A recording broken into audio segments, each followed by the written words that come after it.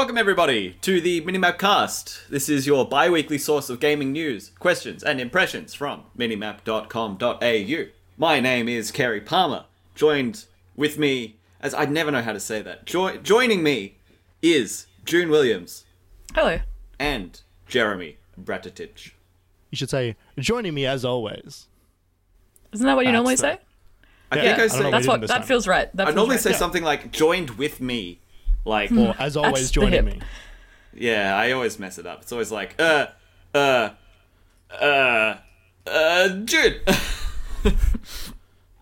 are we? Connected to me at the hip like Matt Damon. What? See that movie? Stuck on You. Movie's dumb. It's about what if you were alive and you were connected to the hip to Matt Damon. How are we all? Disconnected to Matt Damon, that's how I am, Kerry. Yeah, well, me it's too. like week 5 of isolation. Yeah. Yeah, I suppose it is. This is our third remote recording. I guess that makes sense. We were kind of being almost overly cautious for the time when we did it the first time, I guess. But, you know, here we all are, and, you know, the midst of this, which is going to take months, so that's okay. I'm going all right. You two going okay? Mm-hmm. Mm-hmm. Yep. I got to see Cloud. Couldn't be better. You got a what? I got to see Cloud. Oh, yes. We all did. Yes. You know, it's been interesting because there's this pervasive narrative of people being more productive now that they have time online at the moment, and it's something I just am struggling to do to be more productive. I'm finding it very difficult, but it's What's your isolation hobby? I feel like everyone's picked up a new isolation hobby. Well, I'm 45 hours into Final Fantasy VII Remake, and it's been less than 2 weeks, so I think that's probably the answer to your question. That's fair. What about you? Mine has been cooking and gardening. You've been cooking? I've been cooking. I made some tuna casserole from scratch. Ooh! It was real good. It didn't form together as well as I'd hoped, but that's because I didn't put flour in it, as everybody had told me to do after that. So did you recipe. Did you read the recipe and were like, the flour, recipe who needs it? did not at all mention flour. What the recipe did mention was condensed soup, which I didn't have. So regular soup. What is condensed soup? I don't know. It was an American recipe, obviously. None of the recipes I had mentioned flour. But anyway, it was just like a good tuna pasta bake by the end of it. Great. Yeah. Pasta bakes and always. potato and leek soup as well. Oh, that's my favorite. What did you guys? Very hearty. It's been like very good super weather recently. Oh, it has been. And it's been some gloomy days. Good days to just like sit inside and do something. Or be by like the stove. Yeah. In my house, we have a fake fireplace, which is just a heater. And it's real good to just sit in front of that with soup and Animal Crossing. I don't think... Fake fireplace? Yeah, no, as in it turns on and it's got like a fake like screen that like plays fire, but it just like jets out hot air, and so you like touch the fire and it's like ice cold because it's just metal. When you said it's a fake fireplace that's just a heater, I was like, I think that's just called a heater. That's not a fake fireplace. Oh no, it's got like stones and everything. Yeah, no, well, cool. Well, let's get through the rigmarole and then crack on with the last couple of weeks of gaming news and impressions and stuff. This is minimap.com.au's bi-weekly podcast. We come together and we talk about the news that's happened and the games we've been playing and what we think about the question of the week /Fortnite question of the week, and then you get to listen to it. If you like that, if you like the sound of it, you can go to patreon.com/minimapau and support us over there, or just head to minimap.com.au and have a look at any of our articles, any of our previous podcast episodes. We've got a bit of stuff up there now, you know, been going a little while. Incoming imminently is my Final Fantasy VII Remake review, which is you know, in the draft stages currently. I want to get it out at the same time the podcast comes out at the end of this middle week of April, but Yeah, look out for that. And aside from that, let's crack into it.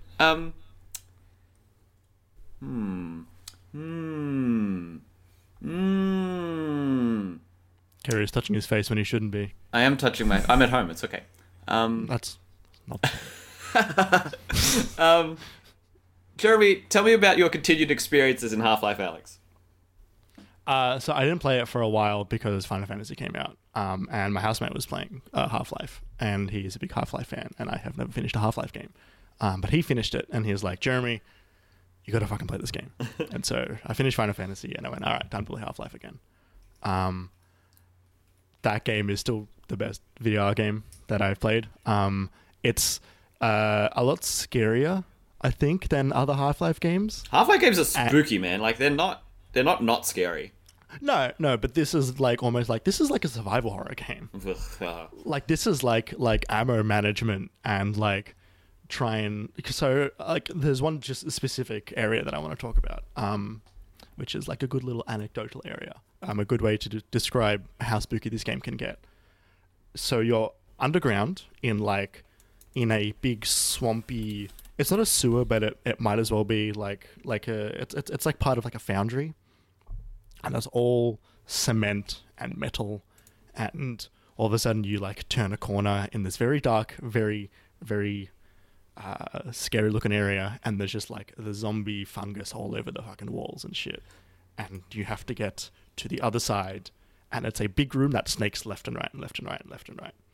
And all through this room is no light apart from the torch, which is on your hand, which is not the hand you've got the gun on. So if you want to look forward, you have to sort of like put either both hands on the gun or have one hand free with the gun and the other hand like acting as like a torch, sort of like the Iron Man. And the Iron Man. The Iron Man. Not any Iron Man, the Iron Man. And the reason this area stuck out to me so much is because all it is full of fucking barnacles. Which are if you're not familiar, it's the alien which stays on the roof and has a long, big tentacle that will suck up anything that touches the tentacle. I thought when you said, this room is full of barnacles, I was like, I didn't know you were such a crustacean fan. No. No, these are the bad barnacles. These are the ones that if you walk through them, they lift you up and slowly start sucking up that long tentacle until they get to you, and then they kill you. If it is never not freaky to all of a sudden start being lifted up while you're in VR and then looking up and seeing like a barnacle mouth slowly getting closer to you, and you have to like shoot up and like start shooting it before like you get to the top. The great thing about this game is because a lot of it is like physics-based puzzles, Half-Life. You can like pick up any object and you can like throw it in the barnacle. Yeah. And it'll like start to suck it up, and that feels great in VR because I'm just like carrying around like random bits of like rubbish that I found around, in the hope that like I've got enough pieces of rubbish around me when I need to keep moving through these barnacles. And so I'm just like throwing shit at barnacles and like running through areas as fast as I can. And then there's like a bit in the middle of like this room where there's no rubbish nearby. It is like, fuck, I have to start like shooting these things before I go through them. And I'm like looking at my ammo count and it's dropping and dropping and dropping as I'm like slowly getting to the end of the barnacle filled area. It's fucking terrifying. And what I did was I turned around. So like some pieces of rubbish will be eaten by the barnacle and then they'll drop down their tentacle again after they've eaten the object. But if the object's too big, they'll just drop the object. So you've got like a barrel. Yeah. You're great because like the barrel will drop and you can use it again for the next one that's in front of you. But there were no barrels, and it was only just like bits of debris and like cones and like water bottles and stuff that were on the ground. And so that was a great little like almost like I suppose it's like a set piece that they had put together, like just like a little area that's pretty well confined. It was real good. That game's real good. Did you finish it? No. Okay. Wait, like that area or the game? The game. No, the game is very long. That's like a 19-hour game. And in VR, that's like a lot of effort. Okay, fair enough.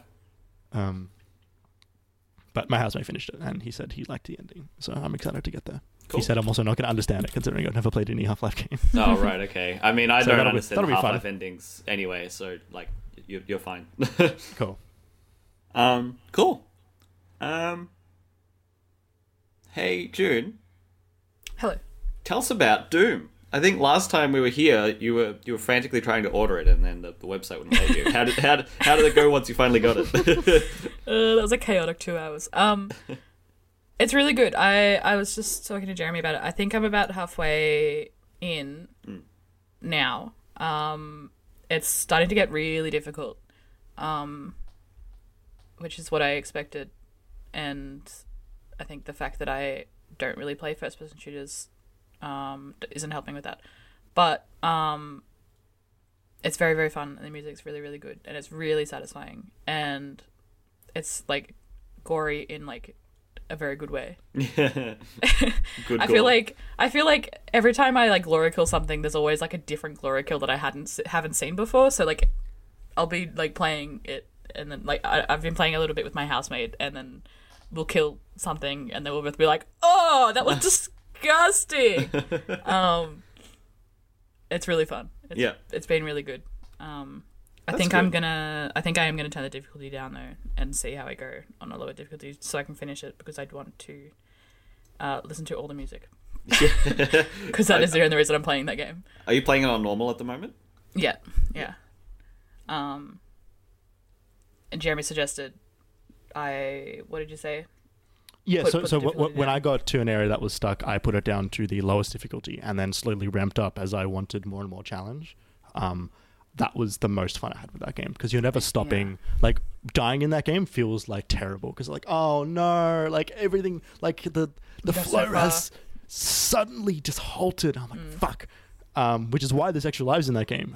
I think I figured out, because then they give you that extra chance to just like fucking keep going.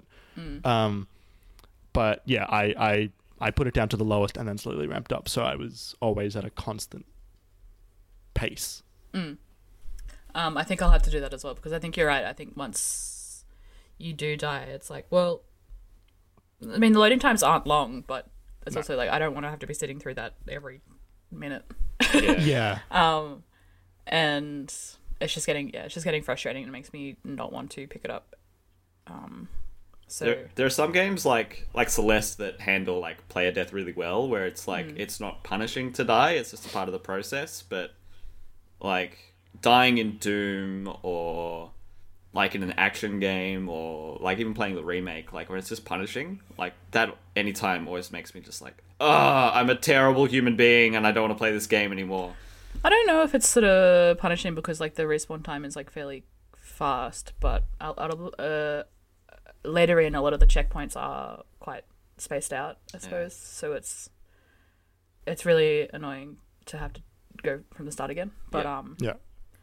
especially because like I know I'm so close. Like I know there's just like one more like mini boss to like beat, and I'll be like done. But it's like frustrating. What location are you in? I'm not expecting a name, just like what does it look like? Because then, like the names, I wouldn't know either. There's two big statues Like- in the like background, what- and they're fighting. What like world are you in? I don't know. Like, what does it look like? I don't pay attention to the plot. No. What does it look like? I don't know. I'll find a pic later and send it to you. I don't remember. Okay. Are you in like the? Are you still in like a? It all looks like Doom to me. What? Okay. Anyway, I'll finish it, and it'll be excellent, and I'll have more to say about it later. Yeah, and you'll get to hear all that end music that Jeremy was talking about. Yes. Fuck. Good. That's so good. It was funny because last week you were like, "Carrie, listen to this," and we were listening to like in the break, we were listening to like the Doom music, like the final episode, not episodes, but the final level Doom music that you were like, "Listen to this." It's not even the final level. No, but it's one of the. And then this week we were listening to Pokemon Gen 4 Lake music before we started. Jeremy, Can you talk to me about Final Fantasy? no, I want to save that to the end of this because I want a little bit of space to ramble a bit. Okay. All right. Talk to me about Red Desert Render. Yeah, so I spoke about this game a little while ago, maybe a couple months ago. A game by Ian McClarty, a developer whose games I find extraordinarily interesting. Jump Grid was one of my favorite games of 2018. He put out a game called Red Desert Render, where you get to like wander around a generated desert, and it's really like lo-fi, but it's very That's very right, interesting. and you got to ride the bathtub through the air or something. Yeah, you go into a bathtub, then you can fly. It's great. It's like a hell of a game. Free on itch. Everyone should go check it out.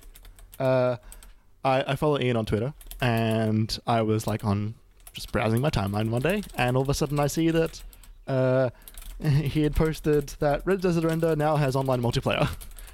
And like I did like the fucking Looney Tunes like, whoa, what? And so I immediately just like jumped on, and sure enough there's a button that's just like press P to enable multiplayer. Oh, there you And go. I did. And like the game's world is like really big. So he also added a button to just like teleport to another player. And so I did, and all of a sudden like me and like 5 other people were just like wandering around like this desert. And it's great because there's no like text chat or anything. But what there is, you can press a button to stretch your character model real tall. like infinitely tall. And so you can see someone like really far away, just like this straight line, and then it just like disappears again when you like take your finger off the button. And you got another button that just like gives you an arrow above your head, which just lets you point. What the hell? And it's phenomenal. And so me and like 5 other people, one of the character models looked different to all the others. I'm assuming that was Ian. We're just like wandering around like this desert, just like pointing at shit and just walking over to the shit we're pointing at. And then there's like real tall, normal, real tall, normal, real tall, normal. It's just like a really like basic online like interaction.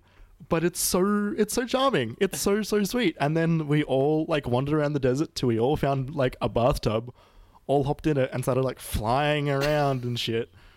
And yeah, like that's it. I just really wanted to shout it out because I had like a really fantastic half an hour pointing and getting really tall in a desert on a free game on itch.io. That's so funny.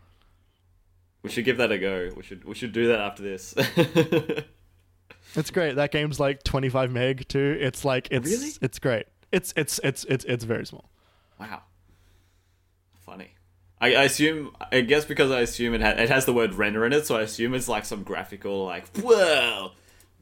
Oh no. It's like super lo-fi. It looks like it's like 3D like Oregon Trail. Oh wow. Okay. yeah. Like everything's like super pixely. It's not lo-fi in that it's like low resolution because it's high resolution, but like all of like the textures and everything is all really low. Yeah. Cool. What's our Animal Crossing update for the last couple of weeks? Terraforming, baby. Yeah. Yeah. Yeah. Is it good? It's good. It's very overwhelming, and like I feel like I've been thinking about what to do with my island since like day one, and I still don't have any like answer to that. Yeah. Yeah. The big mood. But my one annoyance at the moment is that I relocated my museum to like on top of the cliff, except I moved it like slightly too far to the left. So if I want to move it again, I'm gonna have to pay $50,000. But you can't move it. You can't place a building too close to another building. So you can't just place a museum over the museum. You have to place it somewhere else. Pay $50,000 again to move it to the actual spot. So I'm gonna pay $100,000 to move it slightly to the right. Hey, but you just made some serious bank with your nips. Yeah, exactly. So it's like nothing in the grand scheme of things. But Sorry. That's what people are I calling just it. realised what you said. I know, but like they don't say that. People say nips. No one says noobs. They say them, but they don't say them in terms of like making money unless like someone's made like an OnlyFans. Kerry. How are your nips today? Bankable. Gonna go to Nook's Cranny and ask about nips. Nips cranny. Has anyone done something like what I've done and slowed down severely? Yes, but then I unlocked terraforming, and I think I'm playing more than I was previously. Right, okay. So So having that extra creativity, that freedom is just a bit more of a motivator. Interesting. I took a few days off as well. Like there was like about 3 days I didn't play. And then I played like 10 minutes one day, and then played like half an hour the other day. Then I played like an hour the next day. And the good thing is you can just play 10 minutes of it and then put it down, and then don't have to pick it up again. Like 100%. I think I've missed 2 days now, and I haven't really missed out on anything. So I've hard stopped on Animal Crossing.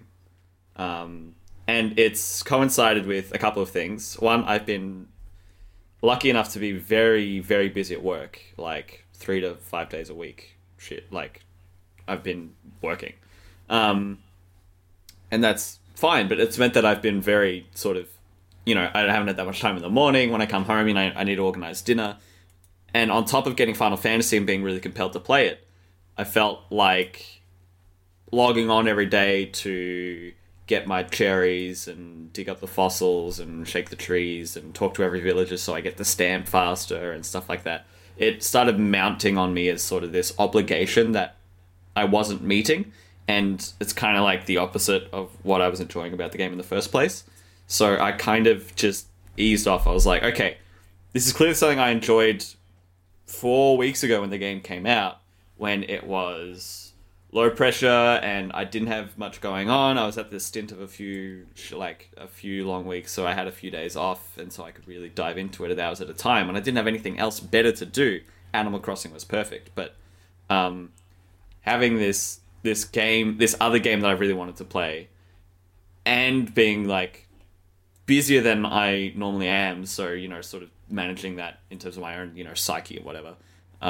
It's just really been this like thing that I haven't wanted to go near. So everyone's asking me about turnip prices, and I'm like, oh, hang on, let me go get through Isabel's speech. And it's like, she has nothing to report because I haven't been doing anything. It's really weird, but at the end of the day, I know it's going to be there for me when I'm ready for it. So it's been... I think the reason why I was kind of resisting stopping for a bit, and I think it's because I was kind of in step with everyone else, right? Because everyone started at the same time, and everyone was like, within a day or two of each other, is like, oh, I just had my Able Sisters store move in, and oh, this, and oh, have you had a meteor shower? I want to come over, and stuff like that. And that was just starting to get to me to the point. I was like, all right, I gotta cool it. I gotta like distance myself from that pressure and actually take it at my own pace now. So yeah, like that is I think the way, like that is the key to that game. Like I think like looking back, I think maybe the idea of being in a group chat for you, Kerry, that is an Animal Crossing focused group chat as your first Animal Crossing experience with people who have played Animal Crossing before is not the best. I've had a great couple of weeks, but yeah. Oh, totally. Like 100%. But it also, like, it makes you, like, it gets to you, like, oh, like, I am behind other people. Like, and then you're like, oh, well, I don't want to catch up because it's going to take me literally days and I'm not going to be able to catch up. Totally. So, like, once you get over, like, that hump, like, that's why at the beginning I wasn't super active in that chat. Because I was, like, legitimately just, like, taking it at my own pace. And, like, spending days where I would only do, like, a little bit. And then I would do, like, a lot one day and then, like, a little bit one day. That is, like, the game needs to be, like, your own pace. Yeah. That is the joy to that game. Yeah. So, Did I tell you guys about when my friend came over the other day? No. And I'd sort of, like, forgotten that people that are new to the game don't know Animal Crossing etiquette, I suppose. So, like... What did they steal? No. So I had a bunch of hybrids growing, and I had all my fruit trees, and I had all that kind of stuff, and, like, they'd never played Animal Crossing before, so, like, they didn't know how flowers grew or, like, how fruit works and stuff like that. So they pulled up all my hybrids and took all my flowers, but, like, instead of, like, digging them out of the ground and taking them, they were just picking them. Yeah. So, like, a lot of them grew back, but it's also, like, what's the point of that? Anyway, and, like, they like, cut down a couple of my fruit trees. And What? I know. And, like, I didn't have the heart to, like, tell them, like, bro, like, you can't do that. So they asked me to come, like, if they could come over the again, like, a couple of days ago, and I was like to my friend, I'm like, how do I say this politely? Like, how do I say, please don't pick my fucking flowers? And my friend was like, just post a link to Animal Crossing etiquette in, like, the group chat and leave it at that. Oh my god. Anyway, I did. And it was fine. Everything was fine. But I had sort of forgotten that, like, there is an etiquette to follow when you're visiting other people's town. And, like, you know, you don't take their resources and you don't, like, run through their flowers and stuff like that. Yeah, like one of the first things one of my housemates did when they came to my island was just, like, break one of my rocks. No!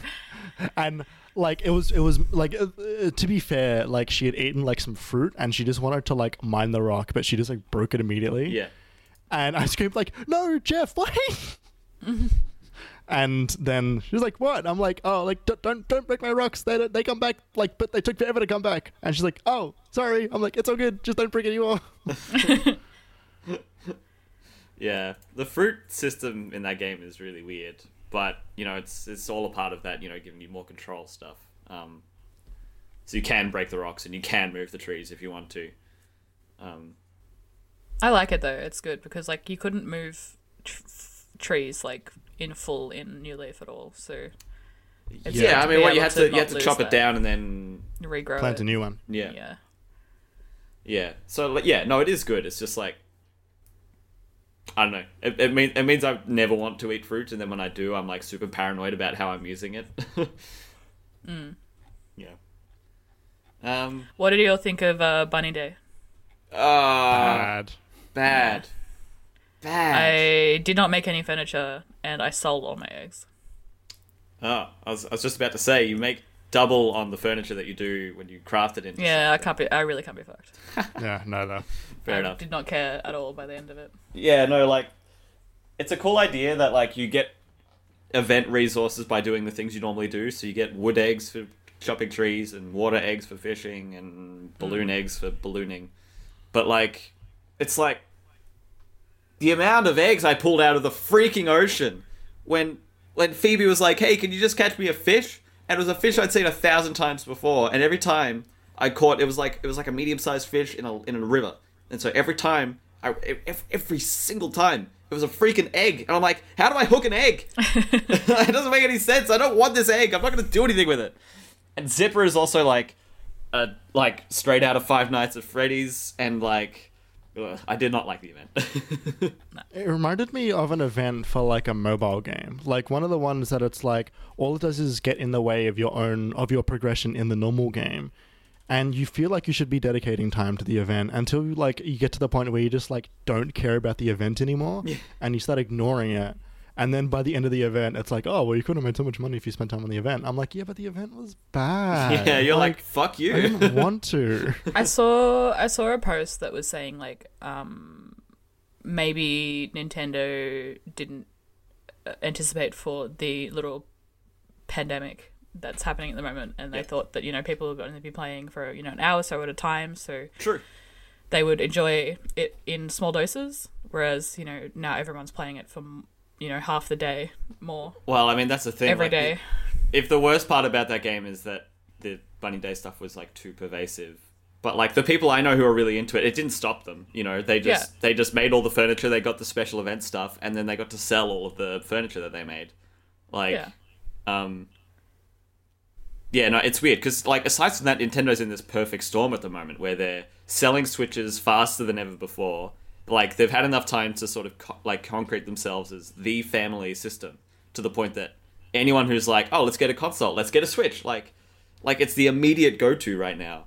And Animal Crossing is just the perfect timing. It's so strange and bizarre and good for them. So if that's the worst we could say about the game, I think that's, you know, good. I mean, I don't think that event is the worst part of the game. I do think the worst part of the game is the online. Yeah, it's implemented badly, but when it works, it works. Like, What don't you there, like about that online? everybody has to reload when someone joins or leaves. But they did that. They did that in the old ones too. That's what I mean. Like we're True. past that. True. We've had Minecraft servers by now. Like, right? Like this shouldn't be a thing that needs to happen. It should be like, oh, I've turned on my game and it's running like. I mean, look, I don't know anything about fucking like online programming. However, I know that other games do this so much better than this game, and it makes me exhausted when I think about friends coming over to my island. Yeah. Yeah, I guess it's just like, it's the kind of thing that encourages you to, just sort of take your time with it, like the rest of that game does. Yeah, you're right. I mean, the most I like the online system is when multiple people have their gates open, and Orville at the counter shows me actually a list of islands and like how many people are on them and whose island is what, instead of just like it all being in the dialogue and it all being a bit like obscure. I'm like, yes, just show me the menu. This is great. I went to my friend's house today and I hadn't been there before, and she was the only one with her gates open. Yeah. But I have a lot of friends from Twitter and like, people that I don't really speak to that much as my friends on Switch. And so like I went to like visit her town, and they don't ask like who it is. They just say, "Do you want to?" Yeah, they visit just say the blank?" island and it's name. Like, well, I Yeah. guess so. Like, I hope it's that one. Yeah. I did that the other day. I gate crashed one of our friends from AIE because I was like, I just went to check and it was like, oh, this island's open. I'm like, guess we're going. I guess it's not gate crashing if your gates are open, but whatever. Yeah, but like people open their gates because they can't be bothered loading a Dodo code. Assume like one friend is going to show up. Yeah, The definitely. one that said that they were going to show up, and I don't know. Let's talk about Cloud's arms. this here Final Fantasy game. Can we like make I it said- non-spoilers? No spoilers. No. You know me. I wouldn't possibly dare to do that. And neither would you, Jeremy? Aerith dies. Ah, you can't I'll- say that anymore. I can. I'll just put the sound effect back in. Yeah, but you missed it last time. Yeah, but I cut it out. Ah. Anyway, That was funny. that's so funny. So I got this game and started playing it and couldn't stop playing it. Yep. It was the feeling I had when I finished the demo like a month ago or whenever that was, where I was like, I want to play that demo again. I want to keep playing. Was the same feeling I got, except it was a whole game. Mm-hmm. And that was awesome. How have you two felt about it? We've all played it different amounts of times. I think I'm stuck. I think I'm not motivated to play because I watched my housemate play 4 hours of it, and then I bought my own copy, and now I have to play through the same 4 hours. Yeah, fair enough. You can skip the cutscenes if that helps. You could just. But also, Cloud's sexy, and I don't really Yeah. want to miss that. Fair enough. You could. Did you know the thing about Cloud's character model, right, June? What? Say it again? You know the thing about Cloud's character model? No. It's Noctis. What? I'm so happy. It's Noctis's face. That's why he looks so much like Yeah. It's actually I love him. Noctis. I love him. So they had a Cloud character model back when they did like the initial like reveal and stuff, and that was all cool, but it just wasn't like, instead of them remaking another incredibly high fidelity character model, they already had one. I don't blame them, to be honest. No, because it doesn't look. He like, looks great. like, you don't look at that and go, "Oh, that's obviously Noctis." He just Because looks like they're a just, Final Fantasy boy. generic anime Well, boy. Yeah. Side by side, though, you can really see it. Yeah. It's him. I love him. I love him. That makes me so happy. They are generic anime boy. Yeah. Um, Cloud's got better arms. You can't even see Nox on, so he wears a t-shirt. Yeah. can we talk about Cloud's outfit for a second? I love it. Yes. Oh, He's wearing Only a, good a things. harness, a sweater vest, It's turtleneck, It's so sexy. and gigantic parachute pants with a shoulder plate with screws in it. Like, and it works. That's Final Fantasy, baby. God, it's so good. Everyone in this game this is the sexiest game. Like, everybody in this game is hot. There is no one that's not hot. Maybe Wedge. Yeah. He's literally the only one. I don't know. I don't find Jessie's metal literal breastplate that sexy. If you know what, like, Jessie's cute though. She's cute. she's cute. She's perky. Oh my god. I mean, yeah. I meant as a. Sure. I'm gonna cut sure. that out. We know. and I'm We know gonna what you mean. replace No, that no, word no, with no, the no. word- It's all right. Leave it in. We know what you mean. With the word peppy.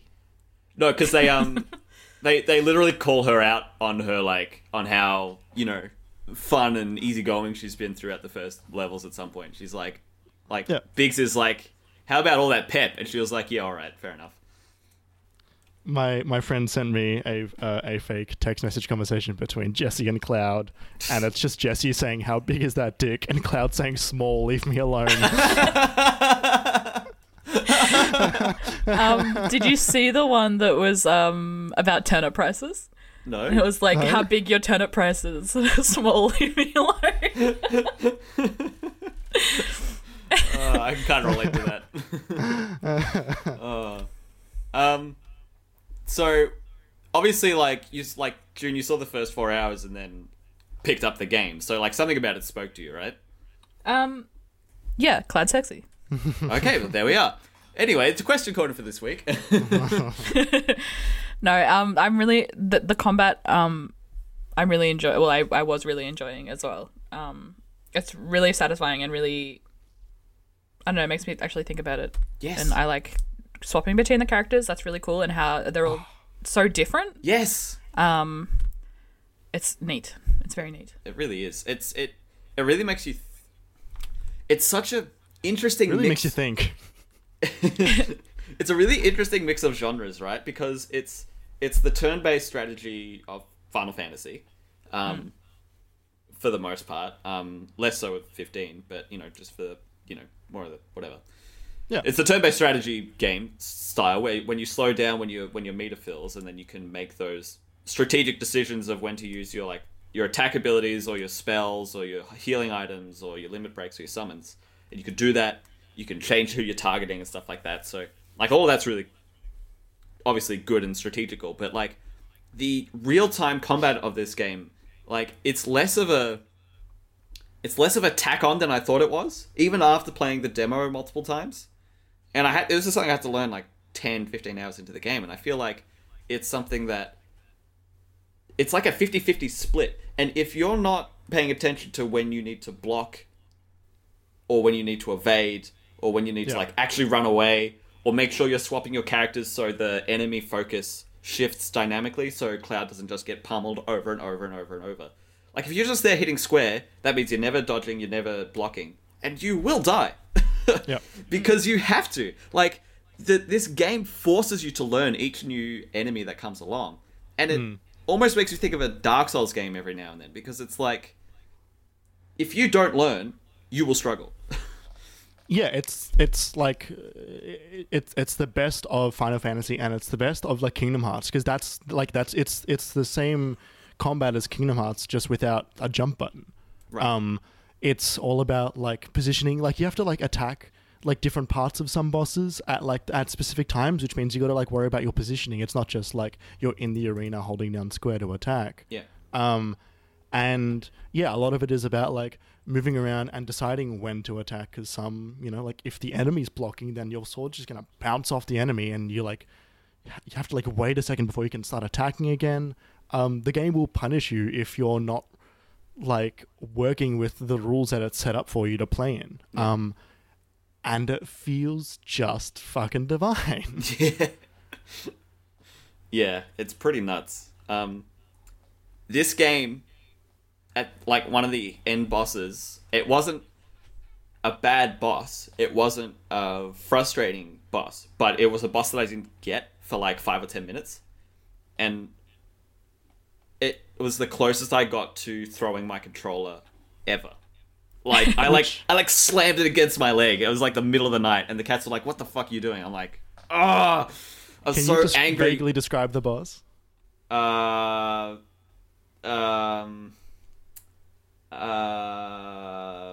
Trench coat.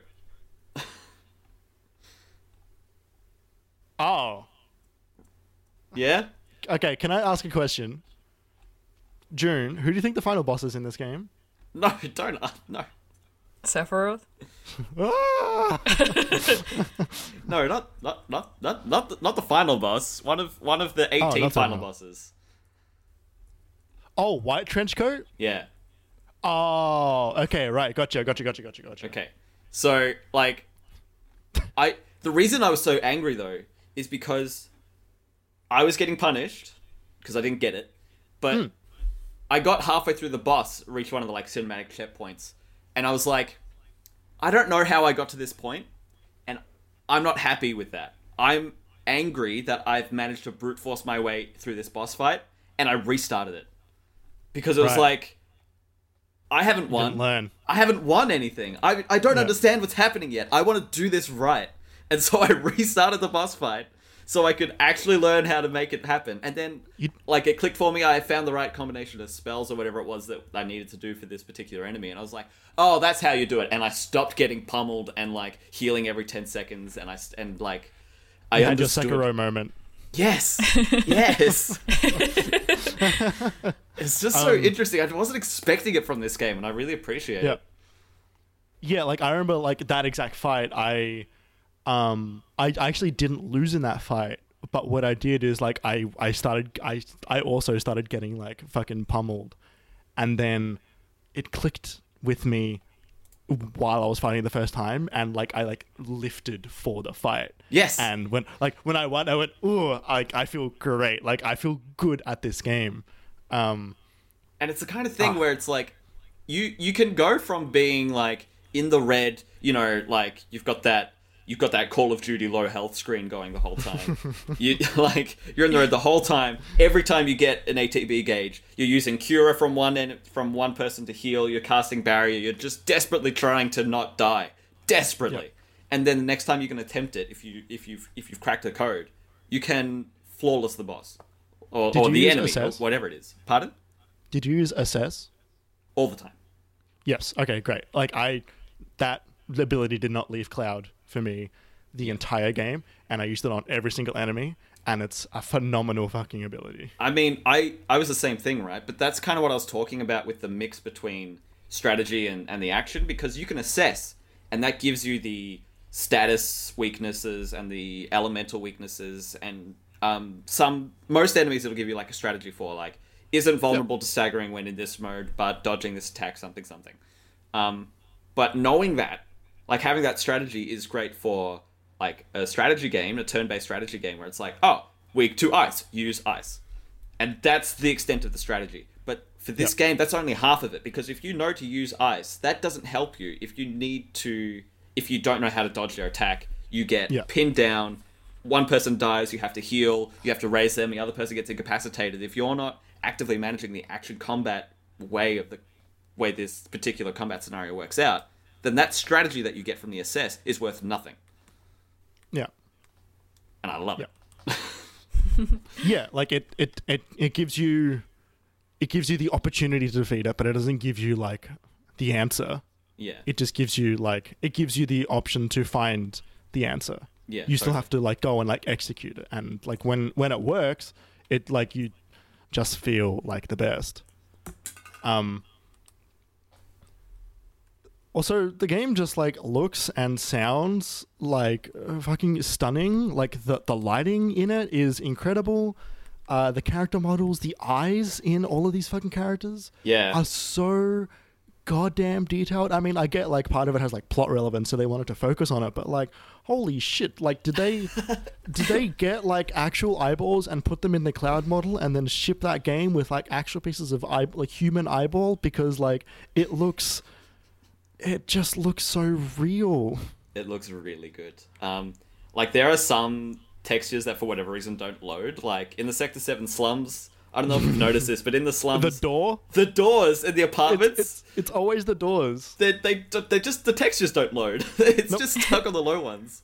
But for the stuff that does load, it's freaking gorgeous. Yeah,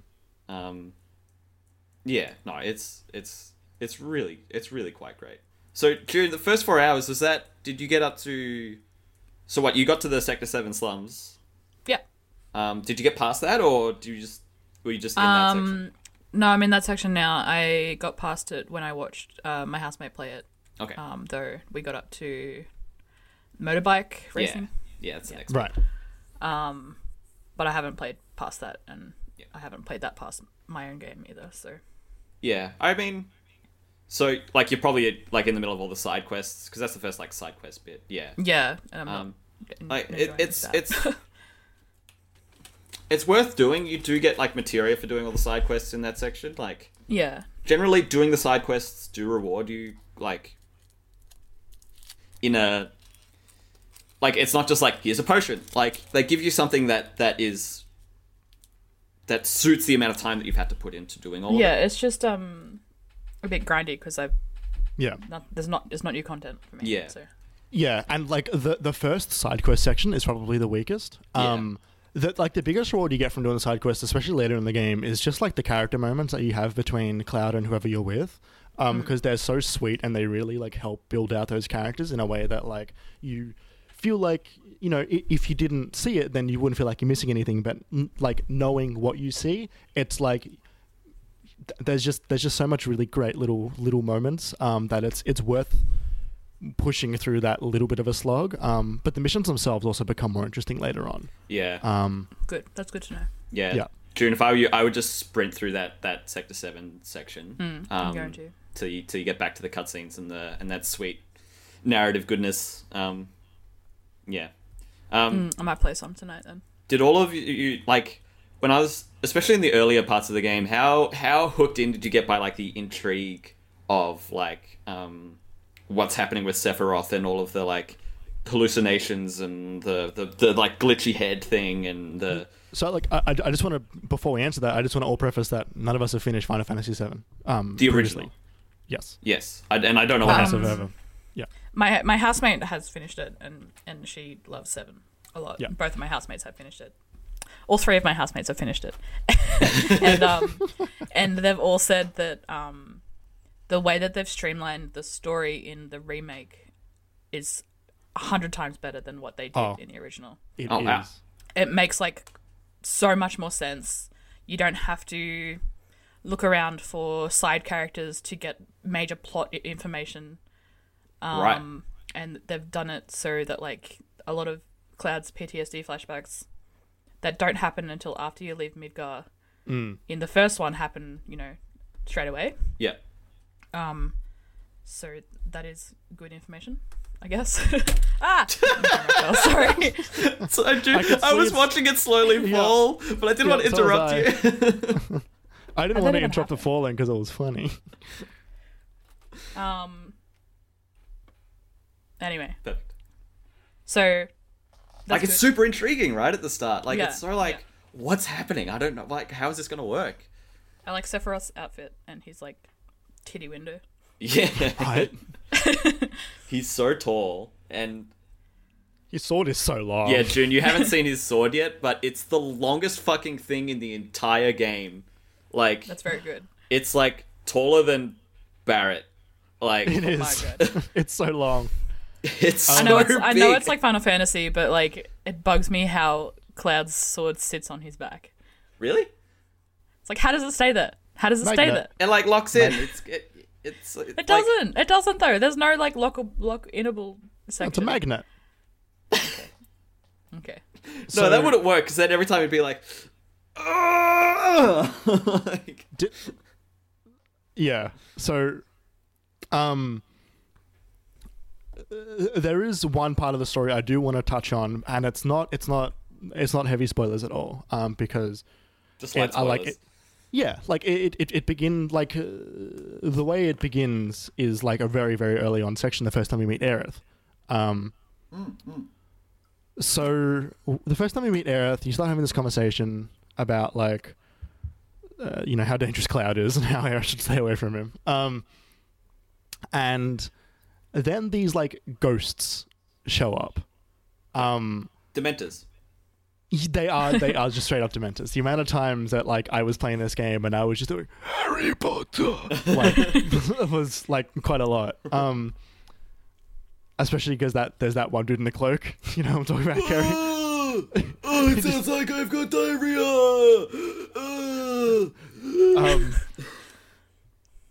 So these ghostly figures are not in the original game. No. And it represents a very major thing in this game. I'm not going to talk about what they talk about in the end. But so I'm not going to talk about like the ending part of it, but what does happen is these things represent. Easy. Yeah, I know. This isn't Final Fantasy VII. This is Here we go. It's another timeline, and so the reason I got really and watched Final Fantasy Advent Children last night was because the running theory online is that the Sephiroth in this game isn't the Sephiroth from 7, but is the Sephiroth from Final Fantasy Advent Children, which is set after 7. What the fuck?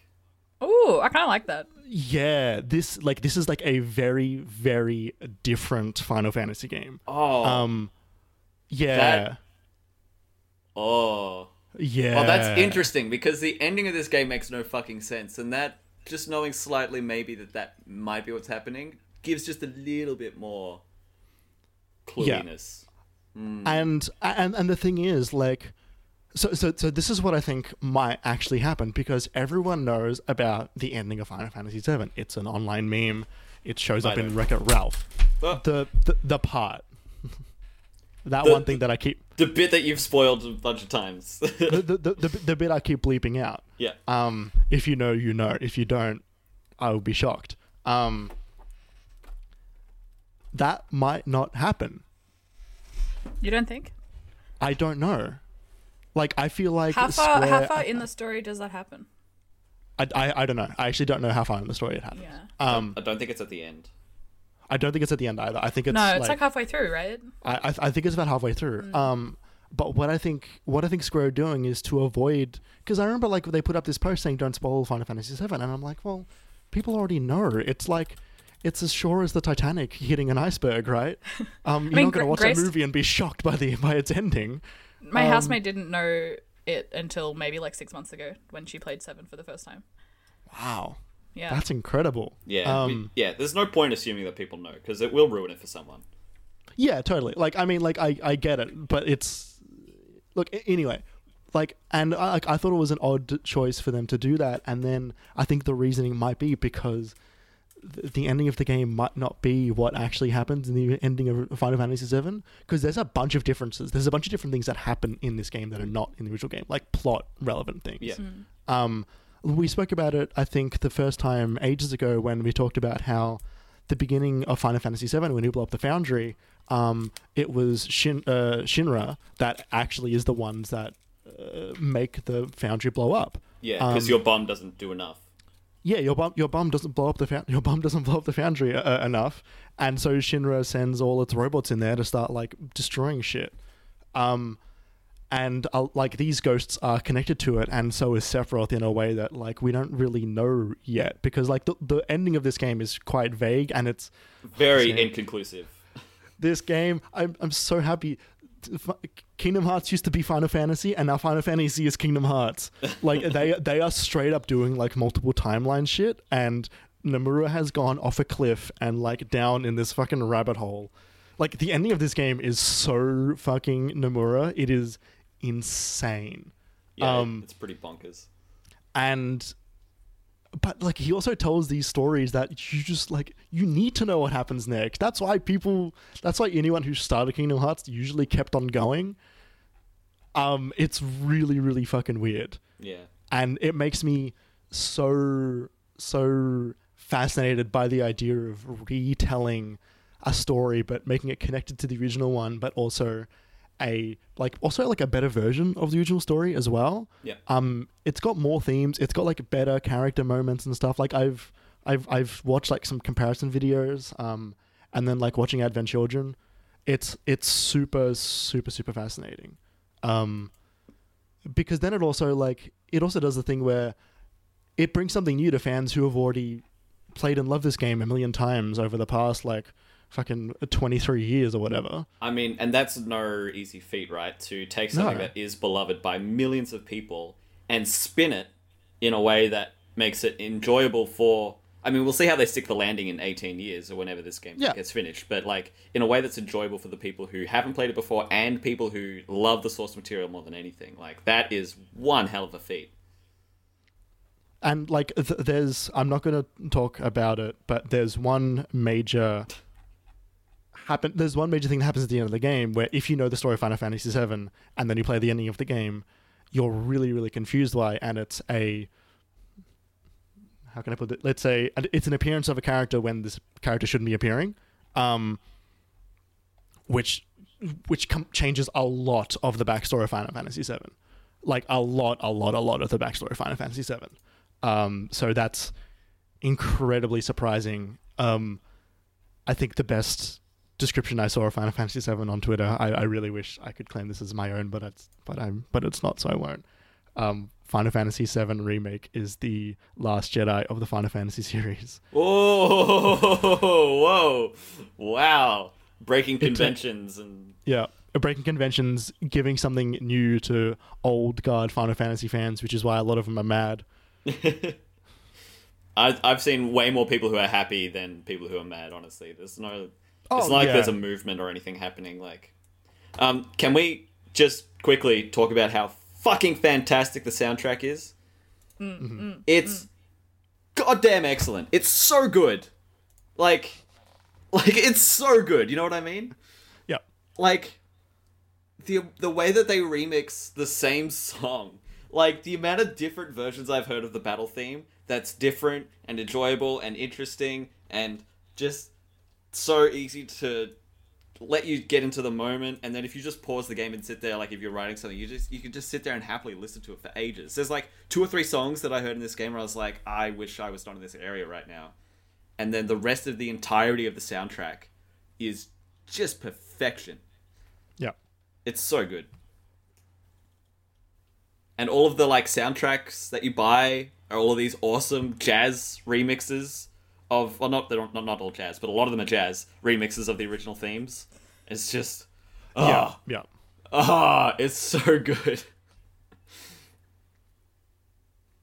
It's so good. Yeah. Is it the best game you played all year, Gary? I mean, I don't know that I've played much before Animal Crossing. Yeah. What's come out this year? That you've played? Yeah. This is why we should save the docs so I can go back and look through them. I mean, yes. The answer is yes.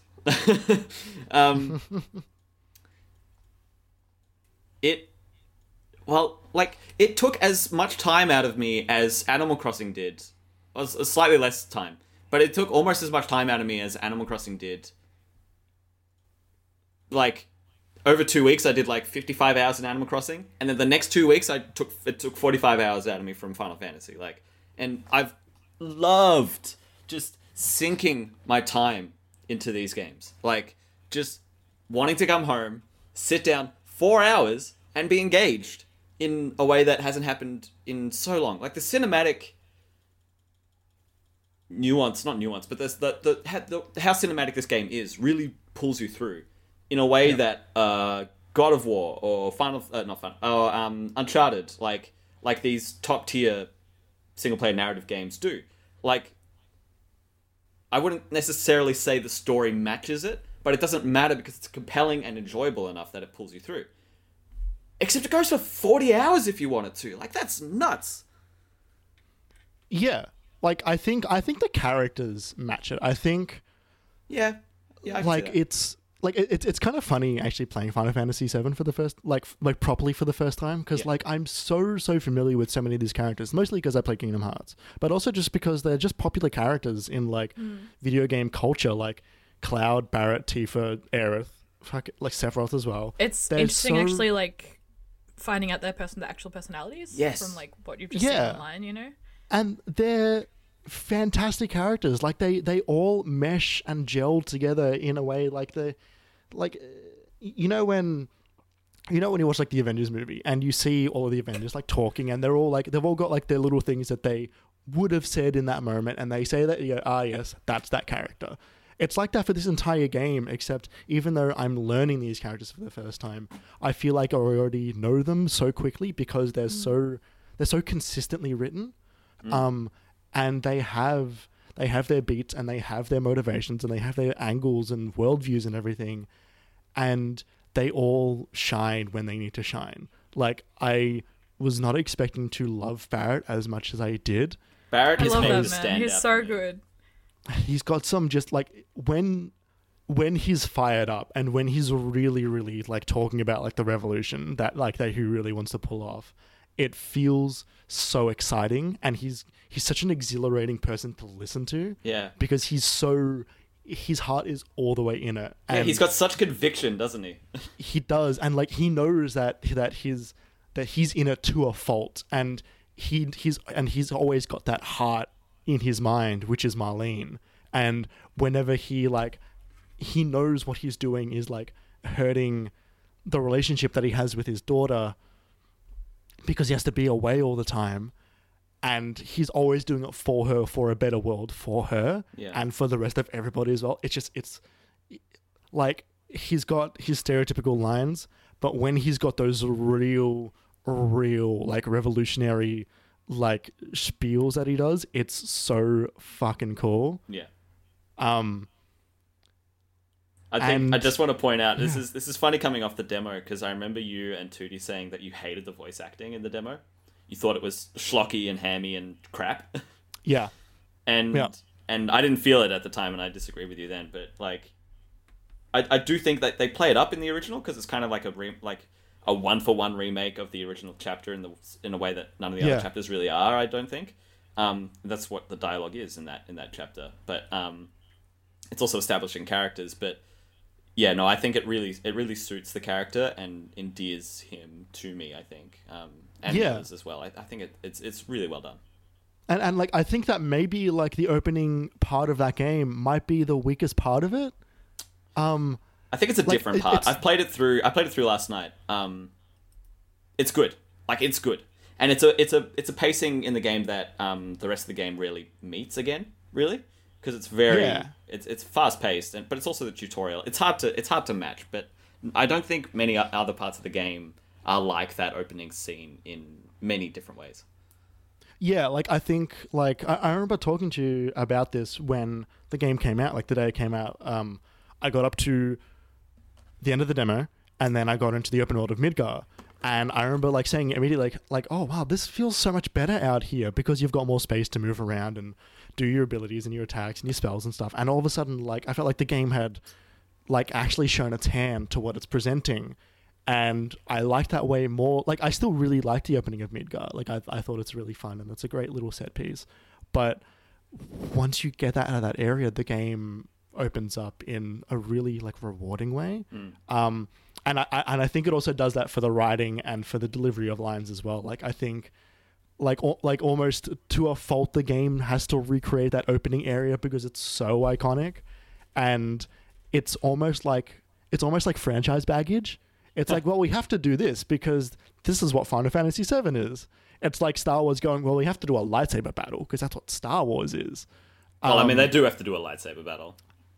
Yeah, but I mean, like, sometimes when they do it, you're like, oh, well, that was like, why, like, and that's almost how I felt about the beginning of Final Fantasy VII. It's like, well, like, yeah, I guess you had to do it. Like, I wish there was a different way you could have done it. But, like, the rest of that game is just so fucking consistently excellent. Yeah, I don't know. It's great. It's so good. Tifa is great. Like, Aerith is great. Like, Aerith is maybe the weakest, but that's only because she's like she's almost out of place. She's just like unbelievably naive. Yeah, it's just like kind of a character. I remember there's a moment where Tifa and Aerith are like having a conversation, and they start talking about shopping, and immediately I just like roll my eyes. Yeah. But then Aerith says the line, "Yeah, I gotta go buy stuff for the bar," and I'm like, you mean "Oh, Tifa? like that's." Sorry, yeah. Like, yeah, sorry. Tifa says, yeah, like, I need to go buy new stuff for the bar, like coasters and shit.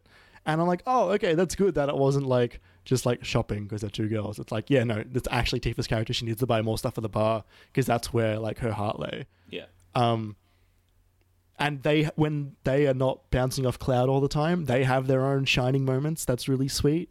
Barrett and Aerith have a really nice moment as well. I'm glad it's not focused around Cloud all the time. Cloud Plus. Yeah. Yeah. Yeah. Like, 2 final thoughts before we head into the break for this one for me. I love that they swear. They say shit like every 5 words. There's bastard, there's bitch, there's no fuck. Fuck, when Cloud says there's crap. Bitch, Yeah, he's... How far in does Cloud say bitch? he says to one of the enemies, he's like, bring it on, bitch. Oh. No, but he doesn't like Cloud, so he goes, bring it on, bitch. He says it like Jesse in fucking Breaking Bad. Bitch!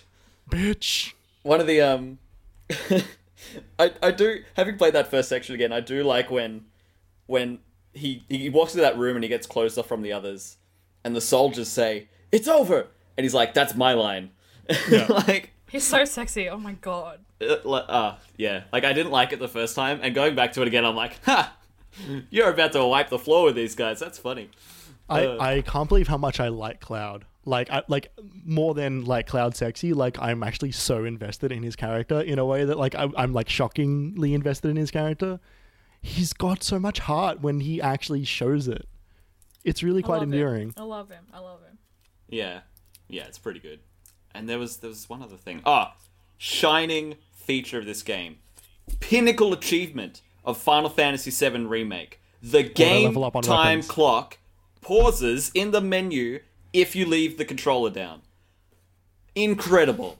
Like, generation defining. It's the best. It's the best feature of this game, and I want everything to have it moving from here on. It is like a moratorium on game clocks that go forever without you. Like, this has to be the gold standard, and it should be enforced by law in every country across the world.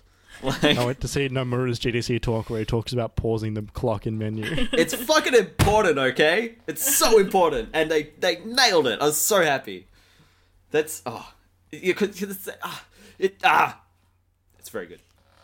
I think my 2 final thoughts are Barrett is the largest man in the universe, and also anyone who's on a train who looks at Barrett should be fucking terrified.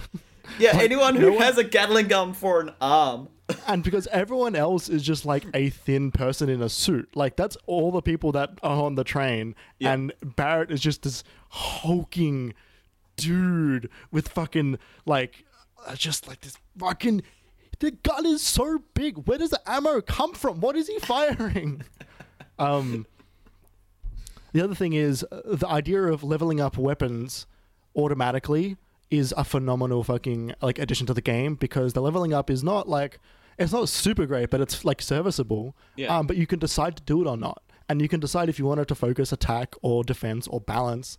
And so I had a bunch of different weapons for different characters that I was like swapping between to see which ones I wanted to sort of feel out, aside from Cloud, because I was never going to take Buster Sword away from Cloud.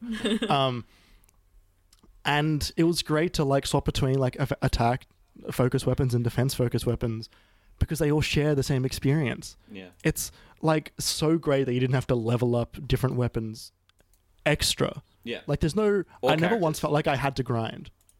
Yeah. Yeah, definitely. It's really well done. I can tell that we both have more to say about this. But I think we should probably move on.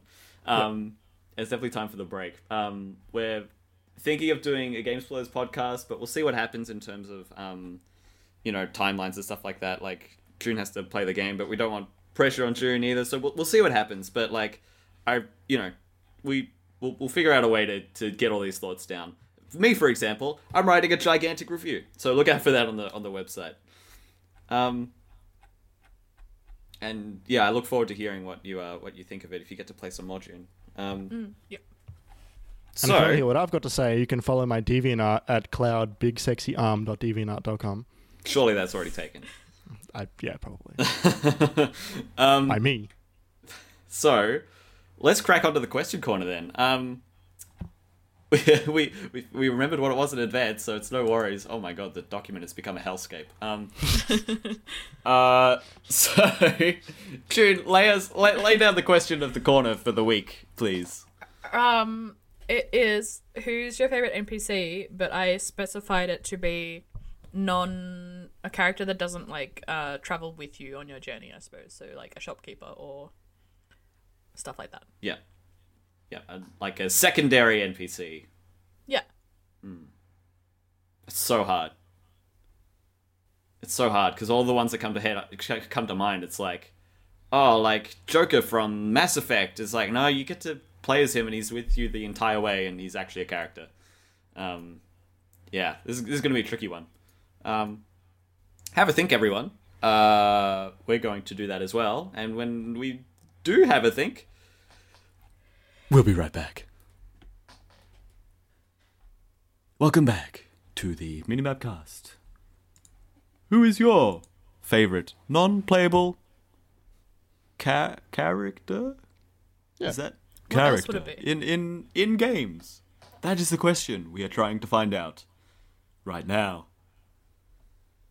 That's all I got. Right. Oh yeah, June? normally I throw it to June for the question. Yeah, but I said can it I already. can answer. Yeah. I can answer first if you want. My favorite is Xiago from Skyrim. Who? Xiago.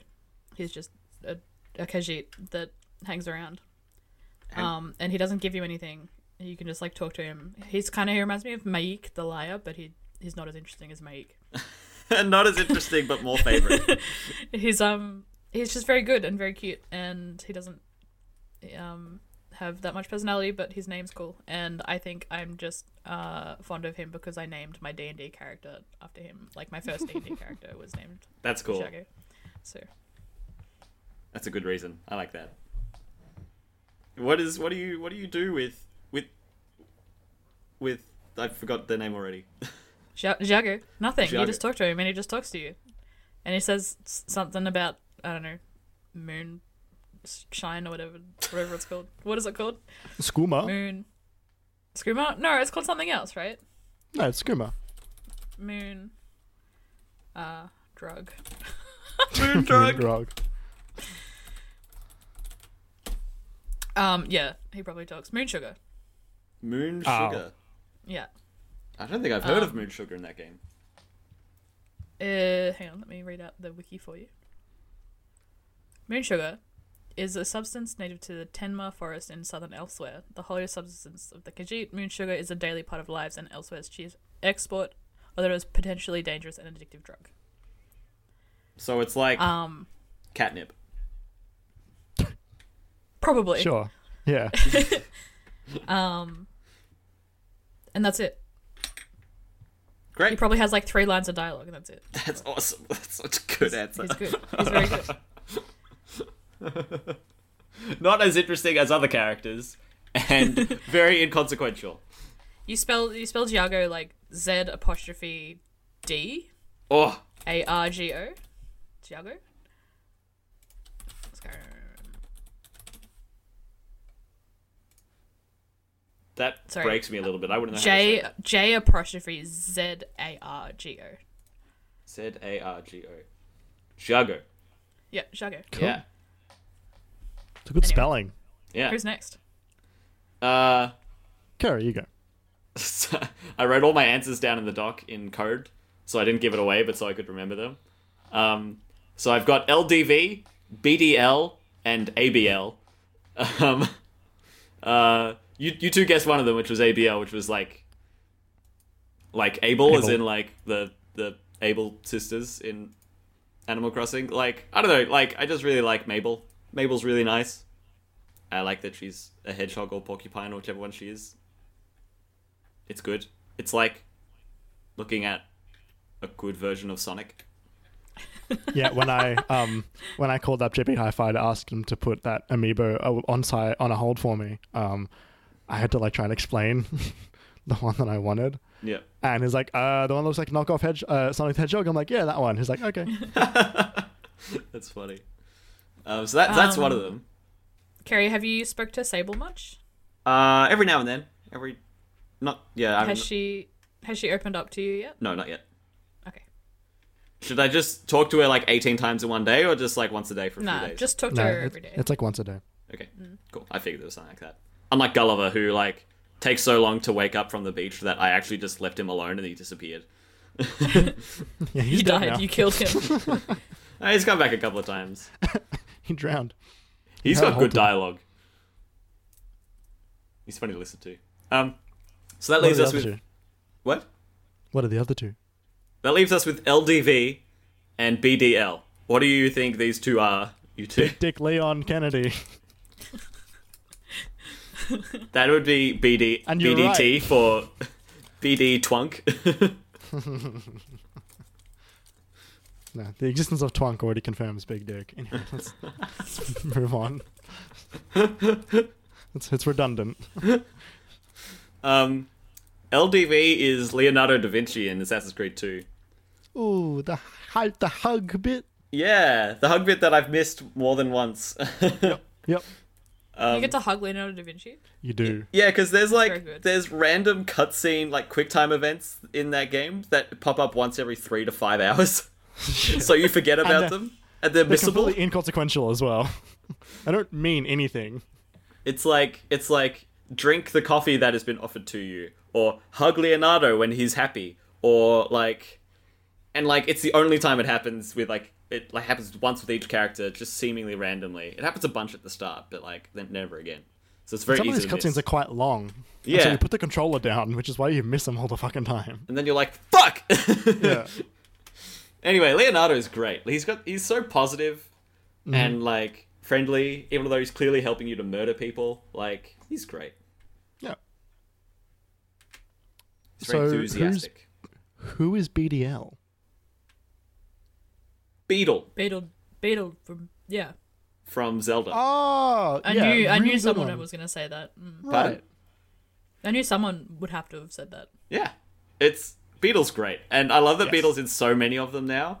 So in Breath of the Wild and Skyward Sword and Wind Waker, I think that's it. I think maybe some of the DS games, but Beetle's so funny. He creeps me out. Yeah, he's a bit creepy, but like it's kind of like Toad, you know, where you do the Toad voice. It's like thank you, you know, you just do Beetle. He's like thank you, bye bye. He's just so strange, and like in Skyward Sword, when he's in the flying house that flies around Skyloft, and you have to shoot the bell with the slingshot, and that prompts the winch to lower the rope. And then you hop on the rope and hang there while it pulls you up. And then you can enter the house. Right. And if you go in there and you have a look at the stuff, and then you don't like what he has for offer, he was like... And he, by the way, he's pedaling the whole time to keep the house afloat. So he's on a bike, sweating his ass off. He's like, what do you want? Do you want a hard piece or a equipment pouch? Thank you. Like, and if you leave without buying anything, he's like... You're so ungrateful, and he just dumps you out the bottom. There's a trap door that he pulls a winch for. He's like, "You suck," and he dumps you back onto the Skyloft. It's so funny. And then if you like, there's a bed in there, and if you go to sleep there, he like flies home to his island, like away from Skyloft, and you wake up on the island with Beetle. He's sitting by the campfire, and there's fireflies. He's like, "Hey, what's up? I didn't want to wake you, and also like, that's fine. When you want to go back home, just go to sleep again, and I'll take you there." I don't know, Beetle's great. That's a good one. I like Beetle. Bye-bye! Bye-bye! I'm gonna cut out the good one and only leave the bad one. No, that was Toad. That second one was Toad. That wasn't Beetle. None of those were good. My favorite NPC is the one and only Lobster Cop from Frog Detective 2. Oh my fucking god. Good answer. For only because I think there's only like one or two pieces of dialogue with Lobster Cop in the game, but I'm just going to quickly share it with you. How do I do this? Share screen. Share this screen. Share. Cool. Whoa, Lobster Cop's tall. Lobster Cop is very tall. Cool. So, I'm just going to narrate it. my Lobster God. Cop goes, It's the famous Frog Detective. Detective goes, exclamation mark, famous? I'm not famous. Haha, perhaps not, but I'm sure you will be soon. Wow, I hope so. What brings you to my office, Detective? Frog Detective goes, well, I guess I was just leaving my office, actually. I work next door, right here. Lobster Cop goes, oh, I thought that was a cupboard. Nope, that's my office. I've been pulling all my cleaning supplies in there. Yes, I've noticed. I'm in there working every time you do it. I even say, this is my office. And then you say, sure is, little cleaning frog. And then I say, I'm a crime-solving frog, not a cleaning frog. But usually you're gone already. ... Excuse my ignorance, Detective. I wasn't trying to offend. I'm a very busy boy, head full of mysteries. Sometimes I forget to be polite. If I was polite all the time, I would have never have time to solve crimes. Maybe. But that's why I'm not as talented as you, Lobster Cop. Perhaps, but Detective, you must keep trying. Never give up. I can give you some tips if you'd like. This doesn't take long. Wow, yes please. Tip number 1, pay attention. You should make sure you are looking at things and paying attention to words. Yes, quite right. Lobster Cop goes, tip number 2, everyone's a suspect. Even you. I will suspect myself much more from now on, Detective says. Good call, says Lobster Cop.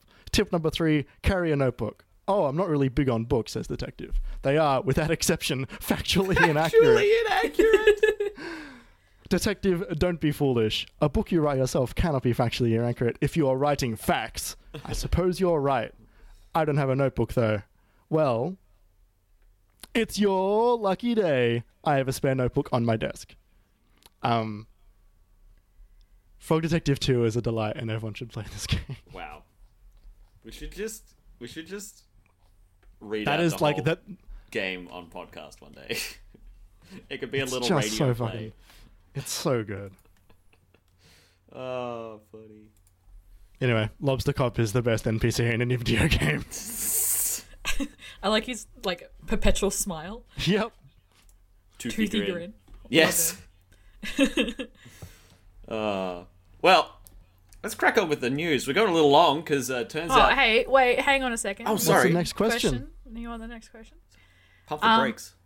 I want to know what your favorite video game peripheral is. As Oh, in, like, I have my answer. is it Rob the robot? You know what I'm trying? What do you want to get in at? No. It's Eye know of what I'm Judgment for the getting PlayStation 3. Is it the little the light that you can clip onto the top of your Game Boy? Ooh, strong See contender. in Do you have the one that looked like an alien eye? I don't remember. I had don't one. think I ever like had the one. magnifying I just glass one. relied on the street lights. All right, so I'm going to do something we never do and write that down in the doc. So, what's your favorite peripheral? And that way, next time, we'll know what the question is. Excellent. That's so good. The Circle Pad Pro for the Nintendo 3DS. All right, moving on. I had one of those. I got to play one of the 2 games that was supported for it, which was Kingdom Hearts. Do you still get people asking for it at work? Because I remember No. it used to No. be asked for a fair bit. No, I've never. I've literally never had someone ask for it. Yeah. No, have you ever traded one in? No. Nope. I have multiple times. I can't say I envy you. No, No. me neither. So there's been a bit of news. It's been a really weird news week. Like, there's been like real news and like crunch news that isn't bad, and then like just the fucking weirdest shit on the planet. So like, let's kick it off with the new PlayStation 5 remote controller being revealed. So I'm just gonna read from the PlayStation blog announcement thing. Obviously, this is an audio podcast. We don't have video. I highly recommend you look up pictures of the DualSense controller, or just look up PS5. Not a fan of that name. Yeah, no, I miss DualShock, but I guess like Rumble is. Oh no, but anyway, we'll get to it. So I'm gonna read the thing. So we've reached an exciting milestone with PlayStation 5 as we're starting to ship our new controller in its final design to developers who are implementing its unique features into their games. But first, we wanted everyone in the PlayStation community to get a first look at the DualSense wireless controller and hear our vision for how the new controller will captivate more of your senses as you interact with the virtual worlds in PS5 games. The features of DualSense, along with PS5's Tempest 3D audio tech, will deliver a new feeling of immersion to players. How do we build on the success of the DualShock 4? They say something about the controller not having a share button anymore, but it's got a create button, so it sounds like it's functionally the same thing. Let's see here.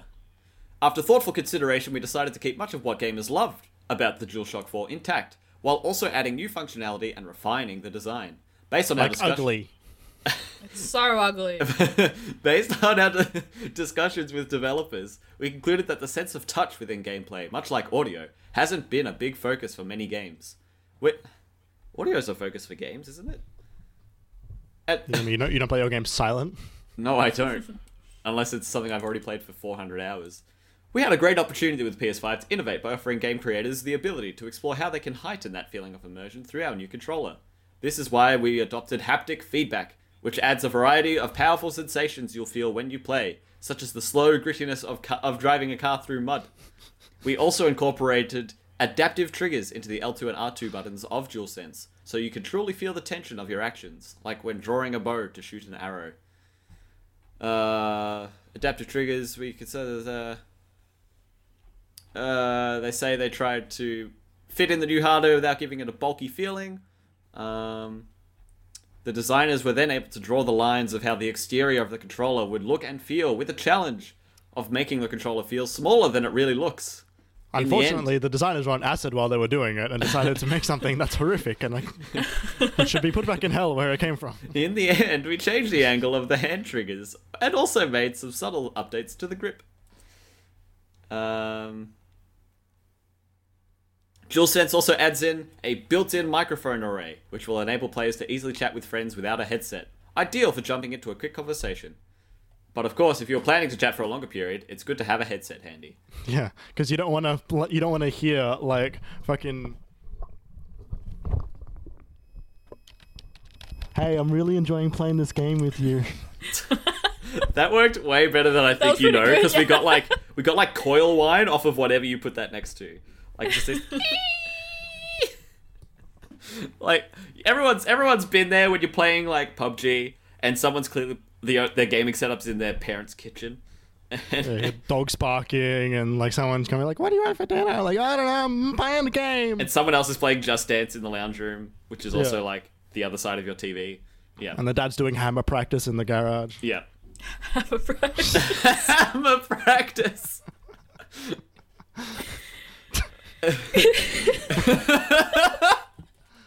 Hammer practice should be the name of my band. Hammer practice. Honey, we're gonna need a new house soon. I'm running out of space to do hammer practice.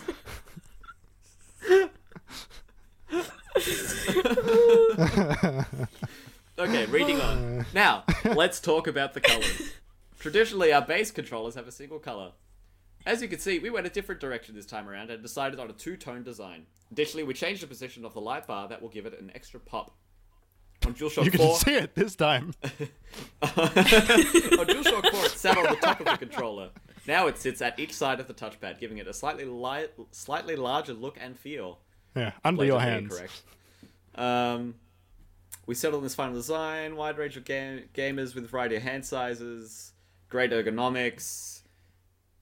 Our goal with DualSense is to give gamers the feeling of being transported into the game world as soon as they open the box. We want gamers to feel like the controller is an extension of themselves when they're playing. So much so that they forget it's even in their hands. Alright, that's enough of the blog. Breaking news, PlayStation openly calling all gamers ugly by just giving them a controller designed for them. I like the idea of forgetting you've got a controller in your hands and then trying to use your hands and you just like scratch your face with like you just shove the controller into your head. I like the idea of forgetting you've got a controller in your hand, so you look down and you go, "Ah!" Okay, so let's just actually describe the controller, right? So it looks very different from any DualShock controller before in the past, which is maybe why they named it something differently, right? It's not the first time they've named their controller something different, though. The first PlayStation 3 controller, which looks like a DualShock, was called Six Axis. Which is a very cool name, to be honest. Yeah, that was a cool name for the controller. So I don't know why they're making a bit... Because they did this, like... They've literally done this before. because you know what's going to happen in 4 years? They're going to fucking bring out the DualShock 5 because people aren't actually going to be happy No, with but this. do you know why they called the PS3 controller a 6-axis and not a DualShock? Because it didn't have rumble, which is the whole point of DualShock. Yeah, I can't believe they shipped the controller without fucking rumble. Yeah, that's why it tanked. So anyway, this has rumble already, so they can't fuck around. Just call it the DualShock 5. Why wouldn't you just call it DualShock 5? Because it's very different. And they can make the Essen Shocker number 5. Ah! Hire this man. DualShock V for victory. So it's very different. It's much wider, and much like curvier. Like it looks like a single piece rather than like the DualShock 4 where it's got like the buttons and then like the prongs that come off it. Like the current DualShock has like the controller in the middle and then like handle prongs, you know. Whereas this next one it's a bit more rounded. It's a bit more of a contiguous piece. It looks like an Xbox controller. It does look most like an Xbox controller than any previous iteration they've had, definitely. It's got white. It's got a white face. Around Looks like Eve from WALL-E. Yeah, it does. It does. It's got a white face on the front from the touch bar, and then the touch bar's got like this angular thing where the light bar sits under it, and then where the thumbsticks go is like this black plate. So like the bottom third of the controller on the front is black, and then the rest of the housing is white. And then the buttons, all of the face buttons are white. So like the square, then the triangle, and the D-pad, and the options menu and whatever, and then the triggers and the thumbsticks and the like PlayStation button are all black. It looks like the fucking Robo Sapien, a toy from 2005. Oh fuck! The one with the screen. Did it have a screen? Screen no, over a face. Yeah, it wasn't actually a screen. It was just like lights. Oh. Yeah. Okay. Wasn't that advanced? Well, what is a screen if not lights, Jeremy? Look, when you're right, you're right. So yeah, it's a weird design, and when I first saw it like a week ago when it was announced, I didn't like it. A week from then, I still don't like it. It grew on me over the day, of that first day. Like I glanced it like later in the day. I was like, oh yeah, that's a DualShock. Like I get it. That's my Sony controller. I like the DualShock 4. I'm sad that it's changing, but I hope this one's good. I only hope that the buttons can light up, because the buttons look semi-transparent, and if they can light up, then you can do like cool like this button's flashing in this game, so you got to hit it. I don't think that's gonna happen.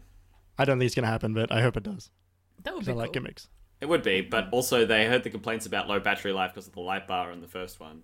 So for the DualShock 4, not the first one. I like the sound of all of the things. Like, I like that the light bar's in the middle so you could see it. I like the sound of the haptic feedback. Cool. But, like, the ergonomics of the controller, this is a controller I need to feel in my hands before I give a verdict on it. Like, it's very... I can't decide on this thing before I feel it. What the fuck is this console going to look like? That this is the controller. Because they usually make it I uniform. haven't even thought about that. I'm kind of excited, because I'm kind of... I wish I had a white PS4, and I don't. I've got a black one. Why would you want a white console? It gets dusty, and it's just a black console anyway. I'll clean it more often. It gets black console anyway. No, I like the idea of it. I don't mind if something prompts me to clean it more often. Like, that's probably a good thing, especially this day and age. Like, no. I'm ready for it. I'm ready for it. I'm cautiously optimistic. Have you all surprise. seen the prototype for the PS5? What it looks like?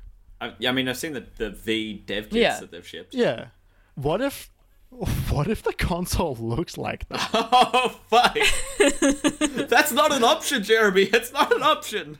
Like, the thing is, so like the rumor going around is the reason they haven't shown off the console yet, because this is not the latest, but they're getting up to it. Latest have gone with launching in a year without showing the console, is because they haven't finalized the design because they can't keep the heat down far enough. Oh. That is a rumor floating around, that like that the reason that they haven't shown off the design yet is because they haven't finalized it, because they're having trouble dealing with like temperatures. Xbox haven't finalized their design until E3 2013 for the One, so like it's not unprecedented. We'll hear about it by E3. No, they showed it off when they first announced the Xbox. Remember? Because they made a joke about it, saying, "We will show you the box today." Oh, okay. I think I'm thinking of PS5. Sony then. When did PS4... I don't think they showed it off till... They didn't show it off until E3. Andrew House came out on stage with the... Yeah, I know. I'm saying we're getting close to it, but I'm saying like if the rumor is true that like they don't have to abide by E3 laws anymore anyway. So like they can take as long as they want, but it's also like what is this fucking box gonna look like? It's gonna like look like a fucking... Do you see like those like leaked what the PS5 looks like, and it's like a ball and there's like a blue screen on it and it's got the word like Sony written on it. It looks like ugly ass font and it's like fake videos. Like, what if it just looks like one of those? Because this controller looks like a fake PS5 controller. Like, I think I said when I saw it for the first time, like, this controller looks like a fake controller that you would see in the GTA game because they don't want to play favorites with the consoles. You're kind of right. Controller. This is the controller for the Game Station 80 or whatever. This is the controller for the like Sony has paid to be included, to have the PlayStation 10 included in like Altered Carbon, and so they've like created a futuristic looking controller. Yeah, back when like Sony used to make Spider-Man use the latest Sony phones. Yeah. This is the Game Station that Tom Holland is going to use in the next Marvel movie. Did anyone ever read Alex Rider? No. Every game, because he's like this 14-year-old kid, right? And he's like a spy. And every book would end, and his like not parent, like housekeeper would be like, "What do you want to do, Alex, now that you've saved the world?" And he's like, "Oh, I really want to get a new PlayStation 3 console to play Assassin's Creed 2 trademark." But like it was funny because it was all set within the 1 year, but the books took like 15 years to write. So the end of the first book he's talking about Game Boys, and the end of the 8th book he's talking about Assassin's Creed 2 in the same year. That was funny. Yeah, I'm cautiously optimistic. I'm excited. I mean, it'll come with my console, so like I'll use it. PS4 Not controller. like we have a choice. I know, right? Wait, did the PS4 controller work on the PS5? Did they say that? I think they have said that, yeah. Yeah, I think they did say that. Okay, that's at least something. Yeah. Won't have the haptics, though. Oh, no. It won't have like HD Rumble. that sense. I do want to also point out on my Twitter, I made a good tweet, which was DualSense, more like DreamSense, beside a picture of the Dreamcast controller from Sega. Pretty good. You did it. Yeah, I totally believe both of you. Thank you. So... I'm going to edit in cricket sounds. So, I don't know which of these to start with. Let's end with the weird one. So, Jeremy, can you handle the new news that came out about Rockstar overnight? Yeah, so Jason Schreier put out an article on Kotaku.com talking about how since... like the headline is 18 months after Red Dead Redemption 2, Rockstar has made big cultural changes. Thank the Lord. April 16, 2020, filed to the category Development Hell. I'd like to point out. Oh, that's funny. Yeah, like the like a lot of it is mostly talking to Jennifer Kolbe. Kolb? How do you Kolbe? Yeah, it's either of Colby. the two that you said. Yeah, an executive at Rockstar, who sent out an email to staff with a list of bullet points, talking about ways to improve and ways they are improving the culture at Rockstar Games. Part of the article, like I'm just pulling quotes out of the email, which is quoted in the article. We have taken conscious steps to improve our approach to developing games in order to reduce the need for overtime. We realize we still have plenty to do in this area and will continue to take steps so we can more accurately predict and schedule games and DLC in a way that is more sustainable, but still allows us creative flexibility to iterate on the incredibly ambitious and complex games we make. Yeah, it's... So someone, a Rockstar developer, has spoken to Jason as well, and he's quoted here saying, "It does seem like a healthier culture overall. We'll see in a year or two if I'm pulling my hair out, but it does seem like we're moving in the right direction for being a company the size that we are." We'll see if I'm bald next year. Yeah. Yeah, like it seemed like overall a good thing that they have proactively taken steps. Proactively, actually, maybe I might not use that word. I might say reactively taken steps. Yeah, but that's a good point. we'll see. We'll see how it goes there. There's one quote I've seen here, just flicking through it. So Yeah. from one Rockstar employee, it's like there's an operation to get rid of bad eggs. There are still bad eggs around, don't get me wrong, but it feels like their days are numbered. I am so curious how much of this has to do with one of the houses leaving, right? Like, Yep. this is like, sure, eclipses happen, but everything only lines up perfectly very, very rarely. So I really, really do wonder how much of it has got to do with one less houser in the house. Well, I mean, the question is, which came first, right? Did the executive say, "Hey, we need to change because we can't afford another PR disaster"? And The chicken and they or the were like, bad "That egg." means no more crunch." And Dan was like, "That's not acceptable. That's the only way I work." And then he fucked off. Or like, who knows? Who knows? We don't know, and good chance we'll never know because fucking Rockstar is secretive as all hell. Oh man. But it's worth pointing out. Good news. Yeah. Yeah, especially considering how many times we've pointed out crunch articles in the past, and specifically these Red Dead 2 crunch articles when the game came out 18 months ago. Man, we've been doing this a while. So, who has been following this Cooking Mama debacle? No, but I'm so excited to hear about it. Okay, so it's... You don't know? I don't know. I've seen my seen God. articles. I haven't read anything about it though. Okay, so June, I'm gonna read the IGN articles that have come out over the last couple of days. It seems the last couple of days some sort of concrete facts have come out. So what I'm gonna do. There's been 2 articles that have come out from IGN the last couple of days. I'm gonna talk through both of them, and any gaps that they don't talk about, we'll fill in. So this is from Joe Screbbles at IGN. Cooking Mama creator says Cookstar release, quote, unauthorized, is considering legal action. Office Create says it terminated the license, but the game is still on sale. So, the Cooking Mama series creator, Office Create, has called Cooking Mama Cookstar's release on Switch unauthorized, and said it has not licensed a PS4 version of the game currently listed for release. The company is now evaluating legal action against Cookstar publisher, Planet Entertainment. The statement today helps clear up a number of factors in the confusing story of Cooking Mama Cookstar's release. In a public statement today, Office Create explains that it licensed Cooking Mama to Planet Entertainment in August 2018. However, ahead of release, the license holder, quote, rejected a wide range of deficiencies affecting the overall feel, quality, and content of the game, unquote. According to Office Create, Planet was contractually obligated to then, quote, correct the identified deficiencies and resubmit the corrected game for Office Create's approval, unquote. However, Planet Entertainment went on to release the game through Nintendo eShop, which was shortly after pulled from release and remains unavailable to buy digitally, and physical copies of the game were released to retailers. According to the license holder, this was, quote, an unauthorized release in breach of Planet's contract with Office Create.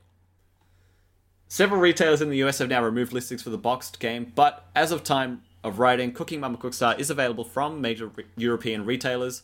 IGN has now reviewed one of those physical copies, awarding the game a 3 out of 10. Oh, Jesus. Office Create says it subsequently terminated Planet Entertainment's license for the game and is, quote, evaluating all legal action against Planet to protect our customers' intellectual property rights and the Cooking Mama series, unquote. It seems likely that the game will not receive another digital release, at the very least while the dispute is going on. My copy is arriving tomorrow. Oh, that's very exciting. I managed to secure the last copy EB Games has in stock. In the country. 5 minutes after it was... So 5 minutes before I checked, it was out of stock. I checked, someone had returned the game. Oh. I called them up, immediately put an online order through, and got it guaranteed. This is after... You'll have to let us know what you think. This is after I did that also about 4 days prior, and my order got cancelled. Yeah. So 3 out of 10. 3 out of 10. So Cooking Mama is so good though. How can you fuck up Cooking Mama? I know, right? Yeah, it's so strange. So I'll read the rest of this. So this statement confirms several elements of an anonymous interview given to Screen Rant, which also claims that Office Create used its contacts at Nintendo to have the game pulled from sale. A separate anonymous source speaking to IGN also stated that there had been disagreements between Planet and Office Create when the license holder visited to offices of developer First Playable Productions last year. That's a confusing sentence. Office Create's statement does not mention First Playable's involvement at any point. Office Create's statement also brings up the mooted PS4 version of the game, effectively saying it is unaware of any version of the game outside of Nintendo Switch. Quote, Office Create has not licensed Planet or any other entity to create any Cooking Mama games for PS4. Office Create itself has not been involved in the development of any PS4 Cooking Mama game, unquote. At time of writing, Cookstar's European distributor, Koch Media, still lists the PS4 version of the game with a release date of May 12th. IGN spoke to a representative of Koch Media last week, who was unable to confirm whether the PS4 version was still coming, despite that listing. It's another twist in an already bizarre story, which previously forced First Playable to deny the game was secretly mining cryptocurrency while you played. IGN reached out to Office Create for comment on the Screen Rant article last week, but has received no response. Planet Entertainment hasn't replied to IGN requests for comment for several weeks. So that was the first article I saw this morning, and then there's been an update.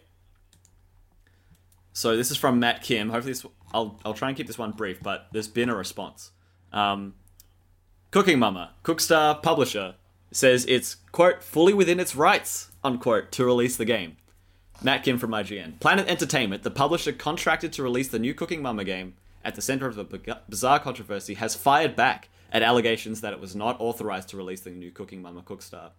The Japanese creators of the Cooking Mama series, Office Create, released a statement earlier today. Yeah, we covered that. As such, Office Create seemingly requested the new Cooking Mama game to be pulled from digital retail, hence why the title mysteriously disappeared.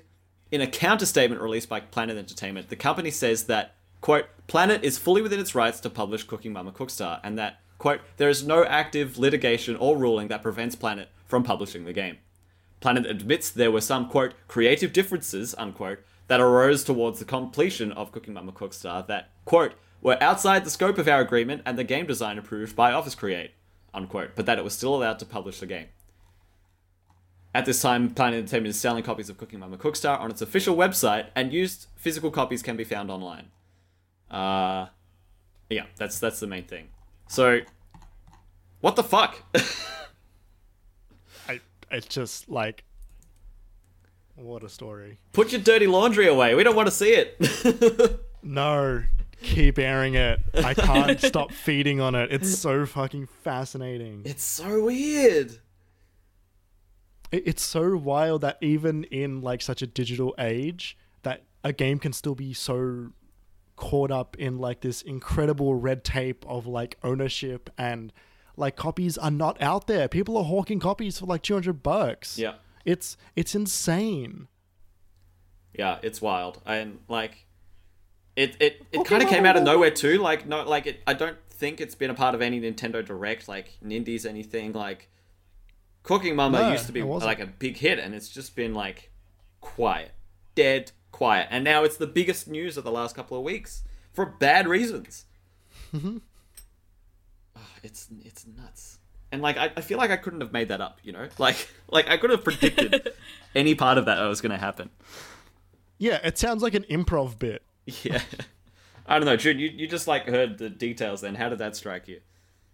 It's silly. I don't know. I don't have an opinion. Do you want to get Cooking Mama Cookstar now more than you did before? No. Yeah. Me either.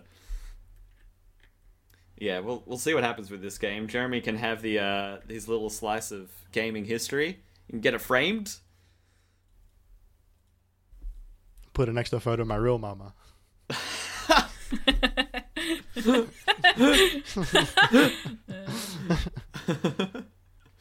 Well, that's your... It's a weird collection of news stories this week. I highly recommend you look at pictures of the DualSense so you understand what we were talking about. It's a little hard to get across while we're just discussing it without words, with only words rather. But yeah, thanks for listening to us talk this week and gush about Final Fantasy and talk about islands and controllers and Rockstar, and we've had a great time, haven't we? Mm-hmm. Cloud is hot. You're right, Kerry. If you want to hear more about Cloud being hot, check out minimap.com.au for the full review coming up soon. I haven't mentioned Cloud's hotness at all, but No, maybe I will you've now just, that I've you've just dug your hole. You're gonna have to mention something. Well, As your managing editor, I'm going to need you to include this into the review, Kerry. all right. Well, the boss says, and you'll all have to You'll all have to have a look at the website and read the review to see if I include something in it. But yeah, thank you for listening. This happens every couple of weeks. We'll be doing another one in another couple of weeks. If you want to keep up with what we're releasing, get notifications on new stuff that's coming out on the website, you can follow the Minimap Twitter account at MinimapAU, or follow either or all of us. My Twitter is at KJPalmer_24. June's is Junez, JUN_ESS. Jeremy's is At Obi-Wan Jez. and the end. And you can also support us on Patreon. Okay, I was going to say. Yeah. But yeah, aside from that, thanks so much for listening. I'm looking forward to the next couple of weeks and seeing what we play without new releases. You know what I mean? It's been really fun these last couple of weeks to have stuff that we've all wanted to play that's been coming out. But I'm interested to see what we get up to when the release hype is sort of died down a bit. I mean, it'll probably still be Animal Crossing and Final Fantasy for me, but we'll see. Yeah. So until next time, thanks so much for listening. We'll see you then. Goodbye. Bye.